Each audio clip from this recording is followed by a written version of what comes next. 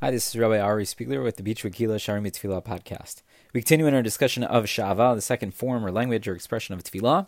We've explained Sha'ava as a cry out to Hashem in a time of need, Be'it Sarah, but to do so with a great level of intensity, much more than the first language or expression of Tefillah of Bitzur. Here it's to the point of hysteria.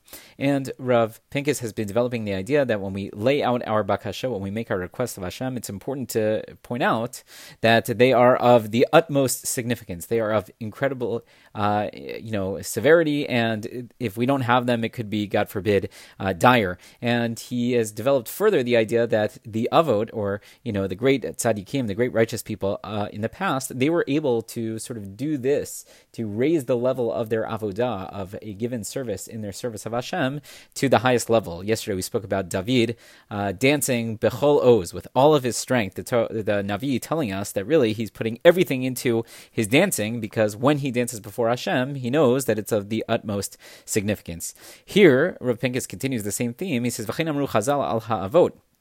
Chazal say the same thing about David that they say about Avram, Yitzchak, and Yaakov. You could look in the Gemara, Masachet Sanhedrin, on Daf Tzadi Vav, Amud Aleph, Shayu ratzim lefanav yitbarach kisusim al pitzei hamayim, that they were able to run like horses in the swamps before Hashem.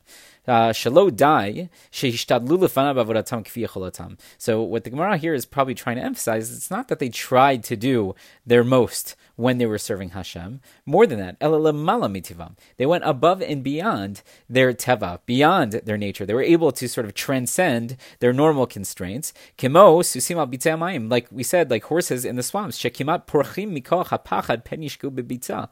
Right, that they're able to somehow hover, or float, or jump out with great intensity because they're concerned that they're going to get stuck in the mud. They're going to get stuck in the swamp. They're not going to be able to get out, and God forbid that can be dangerous. So they make sure that they jump very high, but they go very fast, so it looks almost like they are flying. So too was the love of Hashem in the hearts of the avot that were burning it. The love was burning like a fire in their hearts.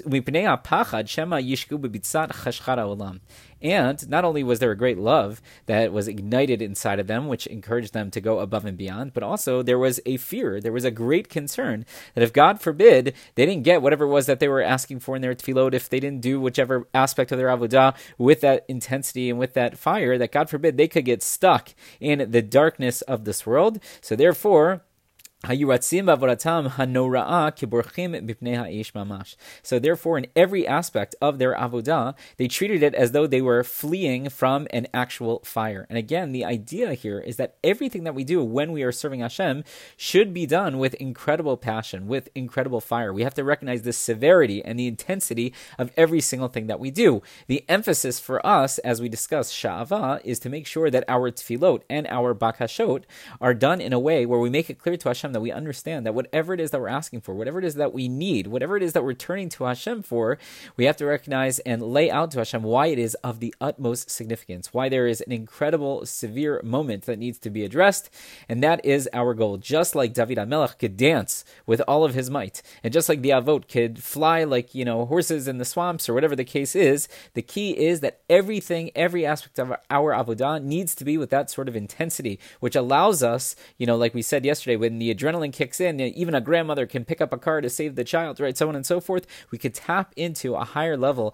of intensity when we could put ourselves in that proper frame of mind. And that's what we're trying to do in the tefillah of Sha'ava.